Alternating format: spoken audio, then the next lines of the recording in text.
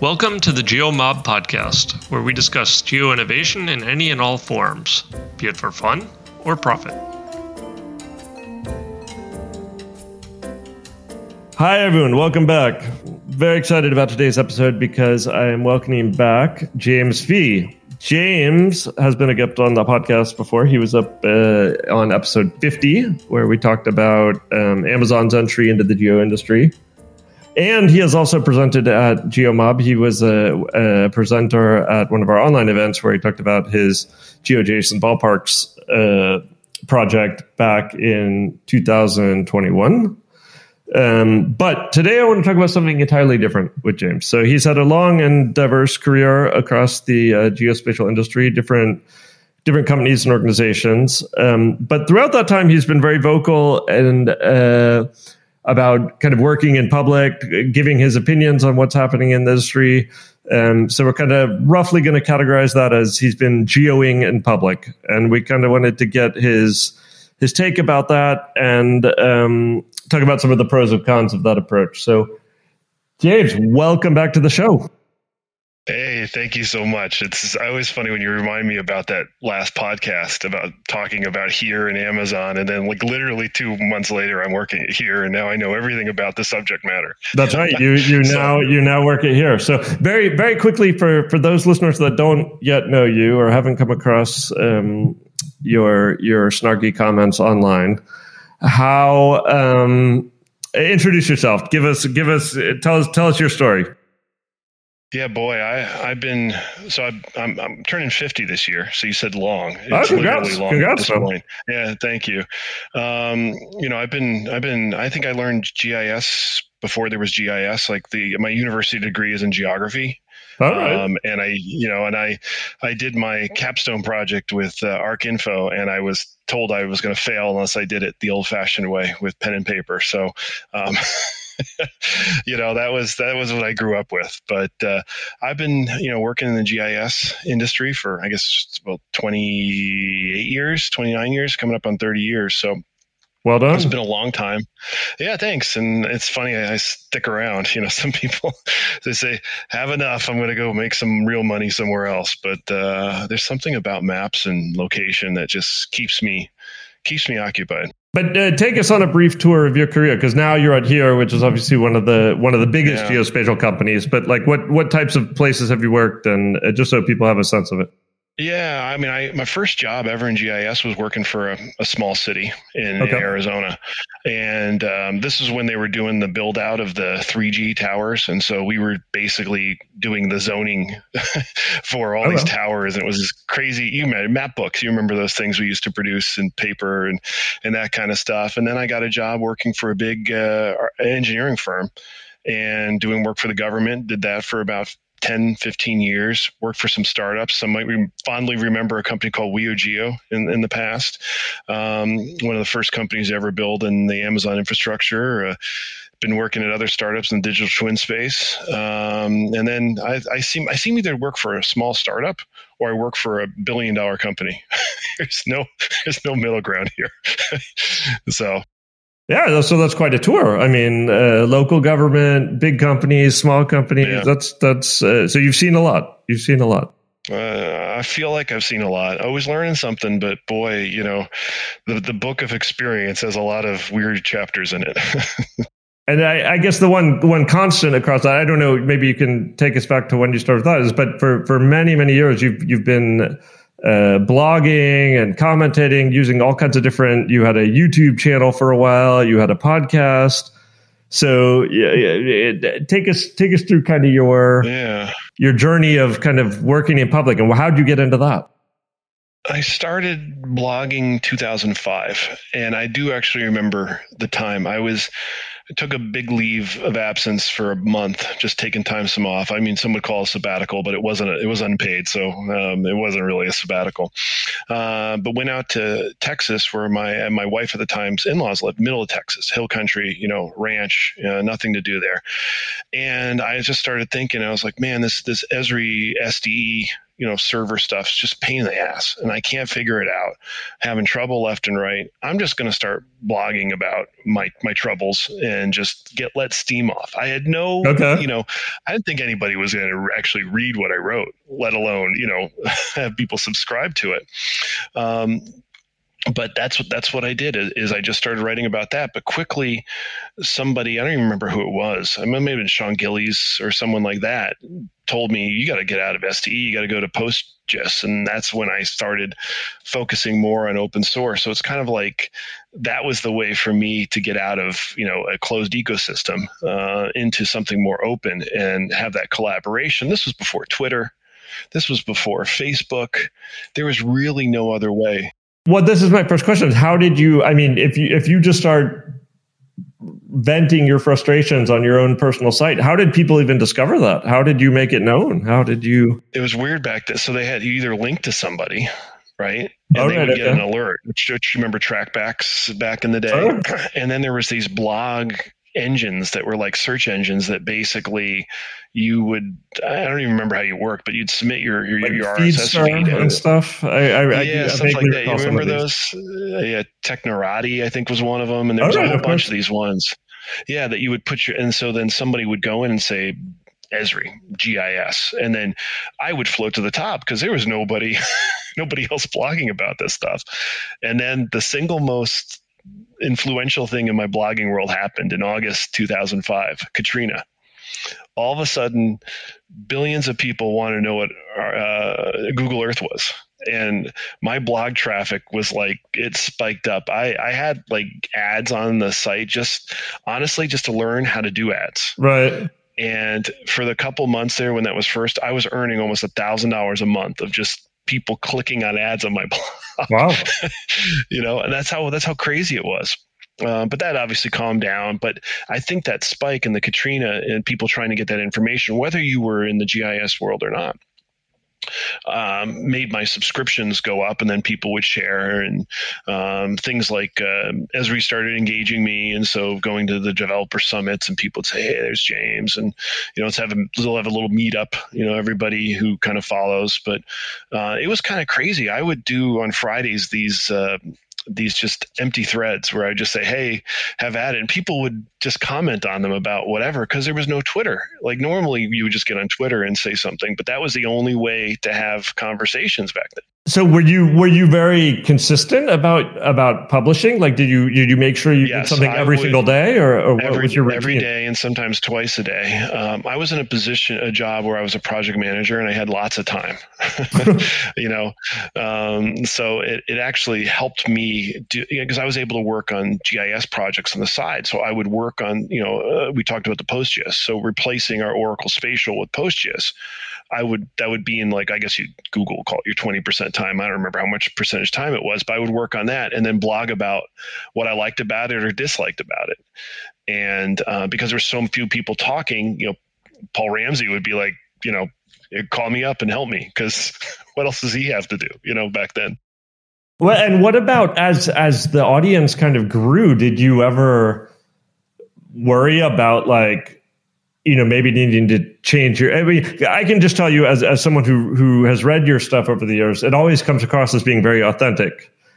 You're kind of saying what you actually feel. And maybe that's just an elaborate persona that you're like on the, I don't know, but I am not that talented. Did you ever worry about, like, did you ever consider kind of start self-censoring or did you ever feel like, oh my God, so many people are reading this now that I need to tone it down?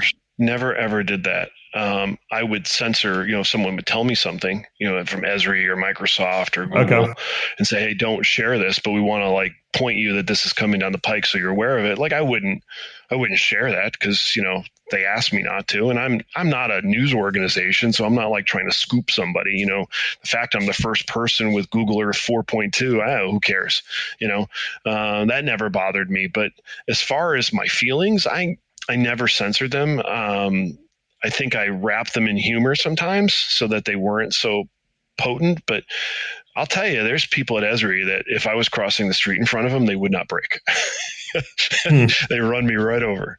And that's fine. If you're so emotional about your project. I get it. I'm emotional about some things too. So I don't fault them for that, but it's not, I'm not going to say, ArcGIS Online is a great product, if it's not. And so, I think I blogged about it like 6 months ago that actually it's gotten a lot better and it's honestly usable now. But I never, I would never just, I don't think I don't think I ever went purposely out of the way to hurt somebody, but I know, as I said, there's some hurt feelings at Esri, and I've heard stories about that. Well, so it never bothered me because A, I never wanted to work at Esri, and B, the companies I work for could care less about either that I was blogging or they liked that I blogged, and it was worth being able to get their message out. So then take us through how it evolved, because I know at different times you then obviously Twitter came out. Then for a while you had a YouTube channel where you were interviewing people. Yeah. You had a podcast for a while. Planet Geospatial. You remember that? Oh, right. Yeah. Blog aggregator that was a way that I created this blog aggregator that would be like, you'd go to Planet Geospatial and you'd get a list of 100 blogs, and you could watch. If you didn't want to subscribe in your RSS reader, you could just read this darn thing. I did that. That ran until 2014. I think 2014 is, if I look at my stuff, that's kind of a switch from where there was consistent blogging and there was consistent, interaction with blogs to Twitter started taking over as the primary everything just moved to Twitter. Remember. Yeah.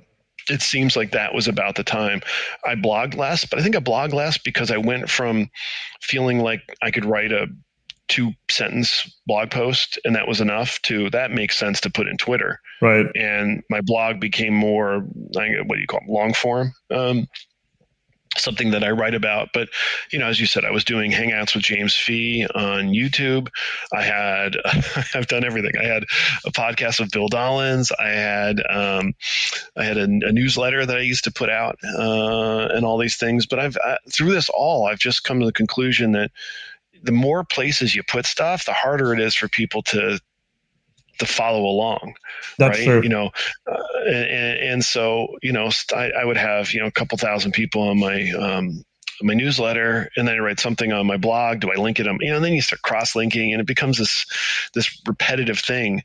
So I just, about 2 months ago, I just said, the heck with it. I'm just going to blog now, and blog just when I feel like it.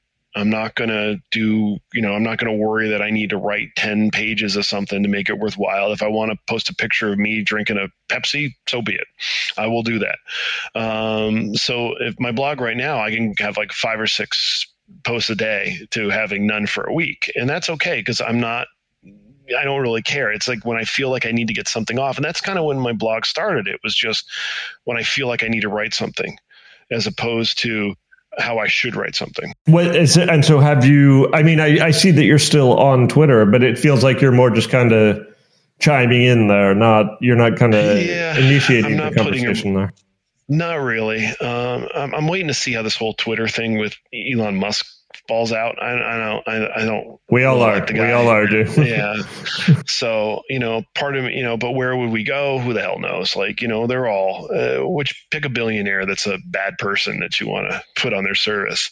Well, this is the big question with all these platforms, something like Twitter. I spend a lot of time on Twitter and I love it. And it makes it so easy to converse and engage with people. But then you do worry, there could be a change of ownership, a change of rules. They could, and then you think to yourself, should I really be investing? As someone who had a very well-tuned Friendster profile that eventually, fell out from under my feet, I can tell you, you do think to yourself like, well, maybe I should be building my own kind of thing on a blog or a newsletter or something rather than. So how do you see that? How do you? Well, so I was spatially adjusted my blog of 3,000 posts over 15, 20 years. That thing, I shut it down. I said, no more here. not because of any philosophical thing. I just think it ran its course. It was very GIS centric. It was very Esri centric. It was very open source GIS centric. It wasn't, it just became this thing. And it frustrates me to no end. I'm like, I need to learn about something, and I do a search, and my blog ends up being like the 4 or 5 number one Googles. I'm like, if I'm the one who knows most about this, we're in trouble. But I just said no more. And then I thought about, well, where would I create another blog? What do I do? And then I looked at microblogging. And there's a product called micro.blog that I use now. It's a service, but I own, like, all my content is owned. It's on my own domain. Every update gets put into GitHub. So my content gets, shared there. So I own it. It's not like, like twitter.com/KG James, like that URL I can't replace that. If Twitter were to kill me, that URL will go away. And even if I saved all my stuff, nobody could find it again because they wouldn't know how to search for it. So that's sort of what led me to this microblogging. And I've started finding people there, and it's sort of like a Twitter on steroids kind of thing, maybe like LinkedIn, where people can write longer stuff.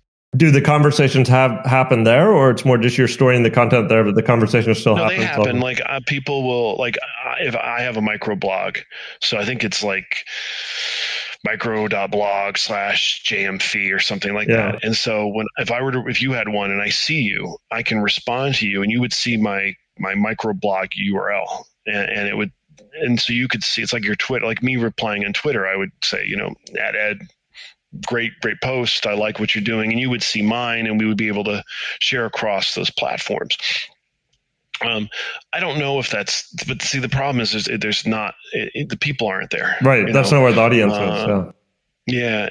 But that's okay. 'Cause if you're trying to find the next, where am I going to go? Facebook? No. Am I going to go to whatever the hell Google does next? No. It's either Twitter or nothing, I guess, at this point. Well, one thing that you recently blogged about when you made this transition is that your own son is now studying GIS, basically entering the industry. So I guess I'm wondering, what advice would you give to him or other young people as they start their career? Should people be kind of working in public? Would you say that's a model that you would endorse for everyone, or it depends on the person? I think young people are like that now, right? They overshare. Yeah. My son is like one of the few kids I know that does not have, I think he has a TikTok, but he doesn't have Instagram. He doesn't have a Snapchat. I think he does TikTok. Who knows? I can't follow him, but he's not really big into this. But most kids, they overshare, they share plenty of things about what they're doing. So I don't think they have the same worry about it that I do. What I would say to him is, the collaborative nature of sharing has well outweighed any negative benefit, for me not being able to attend an Esri user conference. I don't know if I'm blocked. Who knows if I'm. Give us some examples, though. How has being so public helped your career, and has it opened doors for you? Or? I don't know if it probably has opened doors a little bit, right? Because it's an easy intro. People know who I am. And so I don't have to explain who I am. It's a double-edged sword, of course, right? You like it or you don't like it. But from a learning perspective I have learned so much from people who have commented, corrected me, shared links with me over the years of products I've used, that I don't know if I would have gotten through normal channels, especially in the olden days, we were saying 2014, before these newer Discourse and Slacks and Twitters really became the way people share. As I said, I don't know I would have been as good who knows? I could have been as good as I am today with Postgres over time. But I think that learning curve was shortened for me because I had people who were able to give me help, that I had no idea who they were. I didn't know, Sean Gillies. Who the hell is Sean Gillies? I never heard of him before. Who's Howard Butler? I don't know any of these guys, except now I know him very well because I've interacted with him. Who are you? Like you and I, we didn't live in the same town, but we interact through these channels. Well, I think, for someone like myself, I work, it's a small business. And so I don't really have the opportunity, I can't just pop to the desk next to me to ask someone a question, right? Because there is no desk next to me. And so, trying to be more public and sharing your problems and then exactly as you say, you do get the feedback on it. But have there been things that you've regretted, or like, have you ever had posts that you've taken down or comments you've deleted? Yeah, I don't know. I think I've had one post. I think 1 year. Well, 1 year, I think Esri brought me aside at a user conference and said, "You're on the edge. Wow, you need to be careful." And it was of ArcGIS Explorer, I think, of all things, a piece of junk application, but which doesn't exist anymore. So I can call it a piece of junk, because if it was any good, it'd still be here. But there was a post years ago. I can't remember the gentleman's name, but he was a director at Esri, and 3 or 4 people messaged me and said, "Oh, hey, so-and-so, Dave McGuire, he used to be a director at Esri. He's leaving." And people that, if I told you who were there at Esri, you'd be like, this guy, this girl, this guy, they know what they're talking about. This person would never. So I posted about it and said, "Hey, it's amazing. Dave McGuire's been leaving. Wonder where he's going." And then he wrote me this scathing email. "I'm not leaving. You're an asshole." All these things. And so I didn't take it down. I did take it down, but I left it up and I said, "Look, honestly, mea culpa here." I emailed him to say, "Hey, I heard you're leaving," and he didn't get back to me. So I said, clearly, I thought his email's not working. So I posted it, but he apparently didn't want to address it, or he was like, "Why does James know about this? It seems weird." And so I did a mea culpa. I said, "Hey, sorry, he's still there." And he was furious at me. So I don't know, who knows what was going on internally. Right. But the funny thing is, at the next user conference, we were like chums. So who knows? This stuff is this stuff's weird. But that's the only time I've ever edited a post for anything other than spelling or something that was factually incorrect, that I said, "Hey, Google Earth now supports this," and I read it wrong. And that was 2006. I think that happened. So that was a long time ago. So that was also kind of the early days of the internet, when maybe people weren't as used to being talked about being public like that. Yeah. Okay, so on the whole, you would say working in public, being outspoken like this has been beneficial for your career and for your. I mean, I don't know if, you say outspoken, like, I don't feel like I'm going out of my way to be outspoken here. I'm just being honest, That's true. That's true. What you see is who I am. There's some humor in what I do. There's, I rarely say, well, it could be either way. I always, form an opinion about something. So, that's who I am. And so I guess if you're like, would I want to work with James Fee? Yeah, I guess it depends. I guess it depends what you like. For me, that's kind of why I like Twitter, because people do feel more like they can kind of say what they're actually feeling. Whereas, you go on a platform like LinkedIn and everyone is just like, everything's so great, delighted to announce this thing, blah, blah, blah. And it's just like, oh, come on. Yeah. Or in public, I'm going to do a lightning talk, but the lightning talks are rarely about, "Hey, I screwed up and here's 10 slides about me screwing up." You do see those, but mostly they're about, "Hey, here's this thing I did and it was awesome." Right. Exactly. And the world is positive and everything works out. ArcGIS Online's are great. I look at this project I did, and you leave out, because you don't have the time, all the, year of frustration you had with, it doesn't have to be specifically with ArcGIS Online, but sharing tools and how you went through that. You just focus on the positive outcomes. And Twitter, or blogging allows you just to, in this moment, because there's a timestamp, in this moment, this is how I feel, and this is what I think. Do I poke fun at people? Yeah, I poke fun at people sometimes when they're overly serious. That's probably the one thing I do towards Esri is, kind of get at them a little bit, but it's all in good fun, I would think. Any truth to the rumors that behind the scenes you've been spending a lot of time in the dance studio getting ready to launch your TikTok channel? TikTok, yeah. That's I should know more about TikTok, but that's just a world to me that is Greek, and it's so wild. I've been like this, on top of every platform that's come out, and here's this TikTok thing, and I don't get it. So you're not denying it, is what you're saying. I'm not denying it, but I don't get it, and if I who knows, everything's on Instagram and TikTok nowadays, and those are two platforms I rarely share anything on. Instagram because there's really no good linking back and forth, right? It's hard to share somebody's image. It's hard to comment, that kind of thing. And TikTok, man, I don't get it. Yeah, I'm not. I'm not on either one. I have to admit. I hold myself to Twitter, and that's enough. I mean, frankly, that's already a full-time commitment. So it really is. And the funny thing about it all is it's just you only have a finite time, right, to do stuff. Right. And if you have to, in the old days, you could have a tool that could post to all 10 social media channels back when we had those, but that's not, things you do on Twitter should be Twitter centric. Things you do on Instagram should be photo centric. Things that you do on LinkedIn should be business. You don't want to take the same content and just push it out to all the mediums and say, done. That's not interesting. That doesn't get you people to share back from you. So I think you're totally right. There's nothing worse than when companies are just putting out kind of blah, blah stuff, and it's obvious that they're just kind of forcing it out and not adapting it so that there's actual engagement. Yeah. What are the trends, as a longtime participant in the industry, what are the trends and things that you get excited about now? What's got you excited for the next, for the coming years? Yeah.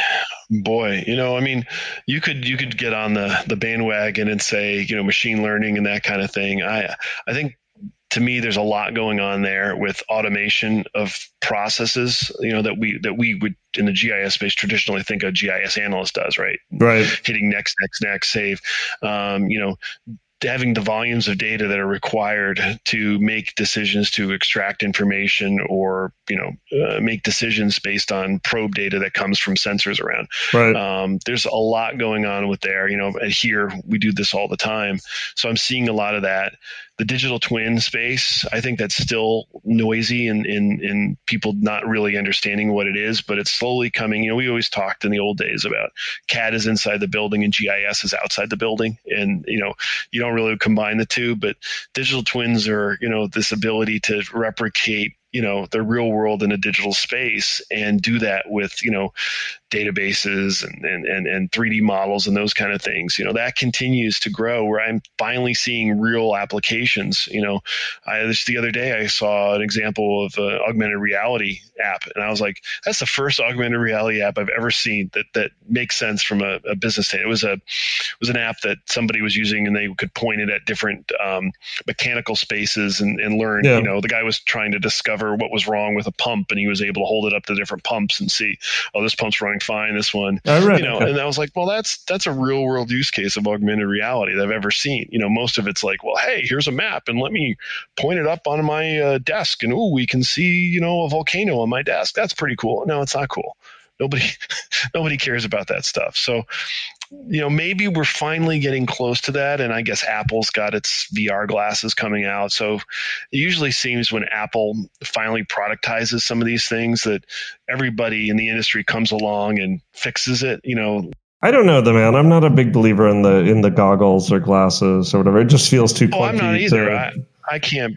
I don't even have an Apple Watch anymore because I can't be bothered with notices. But I think, though, those tools end up becoming usable. Microsoft's HoloLens? Yeah, they call it HoloLens. That's been around for 5-6 years and you barely ever see it. But boy, once Apple figures this out, Meta has spent all the time on their VR, Microsoft obviously does it. Google probably has VR things left and right. Yeah.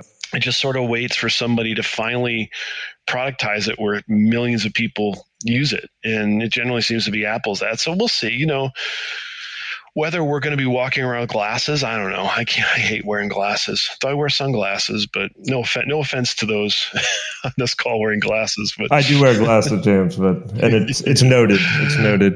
Yeah, you nerd. But it is the case that, anytime there are new technologies, right, the barrier, usually the technology goes way faster than the cultural ability to assimilate it and to understand like, oh, what use cases could this actually make sense in, and often then those use cases are completely different than the ones that were originally anticipated, right? So marketing jumps out ahead of technology, right? That this, like it's like the technical people like digital twins, the technical people figured out, hey, we can replicate these worlds in a digital space. And then the marketing people, all of a sudden, they jump to the end, which is 10 years in advance, and they start overselling it. Kind of like GIS, where it was oversold for years and people spent millions of dollars trying to do things they couldn't do. So it's like technology eventually has to catch up to the marketers. And when those lines intercross is when, I think consumers, whether business consumers or consumers like you or I want to invest in something, that comes much later.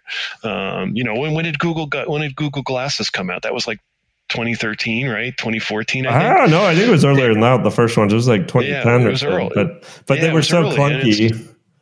And do they still exist? I mean, what happened with Google Glass? Is there a new version, or is there I don't know, but I was in a meeting once at a company I was working at the time, and someone said, "Hey, can you take off your glasses? I feel very uncomfortable with you wearing them." And it was like, well, this is the new world. Well, when it very first was announced, there was a guy in Europe who, like literally a week after it was announced, he took some normal glasses and he kind of stuck like some microchips on it and made it look like it was something. I mean, it was just a piece of junk. But then he went to a conference and he started telling people, he'd be like, "Oh, I'm recording this. I'm recording." And people freaked out. I mean, the reaction of people was really, it was really quite funny to see how they responded. But all right, well, I guess we're not going to predict the future. We're going to predict everything correctly, but all the more reason for people to subscribe to your blog where they can get your comments as they come in. So, thanks for coming back on the show, James. Always interesting. What's the best way for people to get in touch with you if this prompted some questions? So, well, besides TikTok, obviously. Always on Twitter under KG James, which if you like to follow GIFs and things like the responses, GIF responses, that's me. And my blog is now located at jamesfee.org.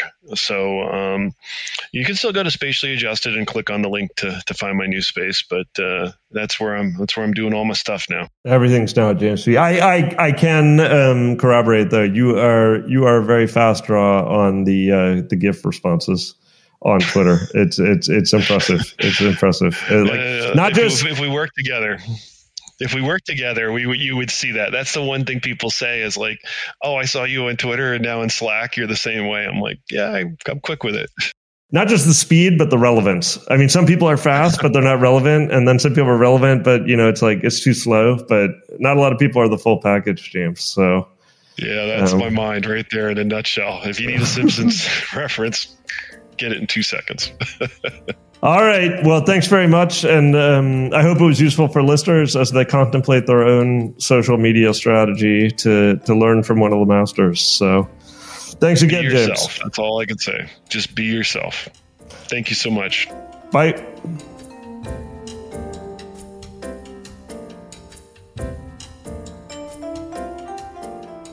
Thanks, everyone, for joining us today and listening to the GeoMob podcast. Hopefully you've enjoyed the discussion. Please don't hesitate if you have any feedback for us or any suggestions for topics that we should cover in the future. You can get the show notes over on the website, which is at thegeomob.com. While you're there, if you're not yet on the mailing list, please do get on the mailing list where we once a month send out an email announcing future events, summarizing past events, and just generally sharing events that you may find of interest. You can also, of course, follow us on Twitter, where our handle is GeoMob. You can follow Steven at Steven Feldman. You can follow me at Freifogel. You can check out Mappery at mappery.org. And of course, if you need any geocoding, please check out my service, which is opencagedata.com. We look forward to you joining us again at a future episode, and of course, seeing you at a future GeoMob event. Hope to see you there soon. Bye.